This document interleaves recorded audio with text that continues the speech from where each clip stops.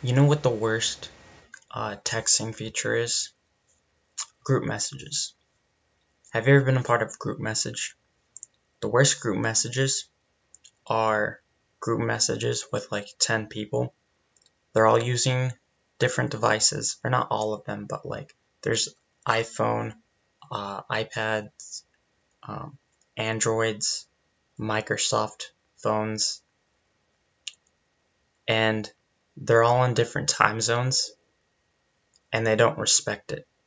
The people on the West Coast, they get the messages from people on the East Coast at like 6 in the morning, maybe even 5, and it's never anything important. It's like stuff like, oh, I'm heading to work now, right?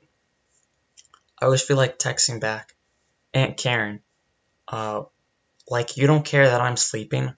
I don't care where you are, right? And then you can't leave the group message for some reason, and it's because Apple hates you. Um, it's 10 different people, and every time you delete it, it'll pop right back up when a new message pops up, right?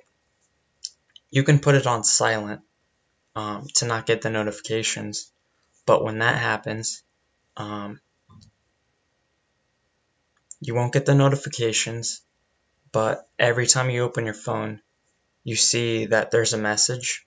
If it's one or two, you think, did my phone not ring? Is there something wrong with it? And if it's 20 minutes, you'll think, did I win the lottery? Or why are people messaging me all this good news, right? The worst group messages are with family, right?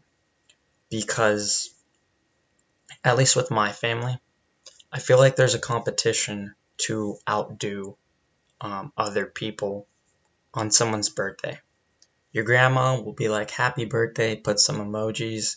Then your first aunt will like do happy birthday with the emojis and a gif. And then there's that next aunt who will like get a drone to come to your window and drop like a little banner that says happy birthday, right? And they do this for everyone's birthday. Your aunt didn't rent that drone, she owns it, right? Um, so this happens like 8 or 9 times a year.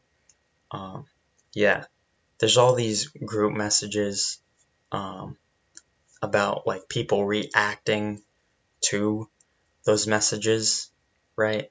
It's like, oh, grandma likes this. There's the there's just all these emotions. It doesn't matter which one there are. And I always wonder, I'm like, what do these people do for a living that they can spend so much time texting, right? Like, Aunt Karen, what the fuck do you do? And how can I do that? Because apparently your job doesn't care that you don't do any work.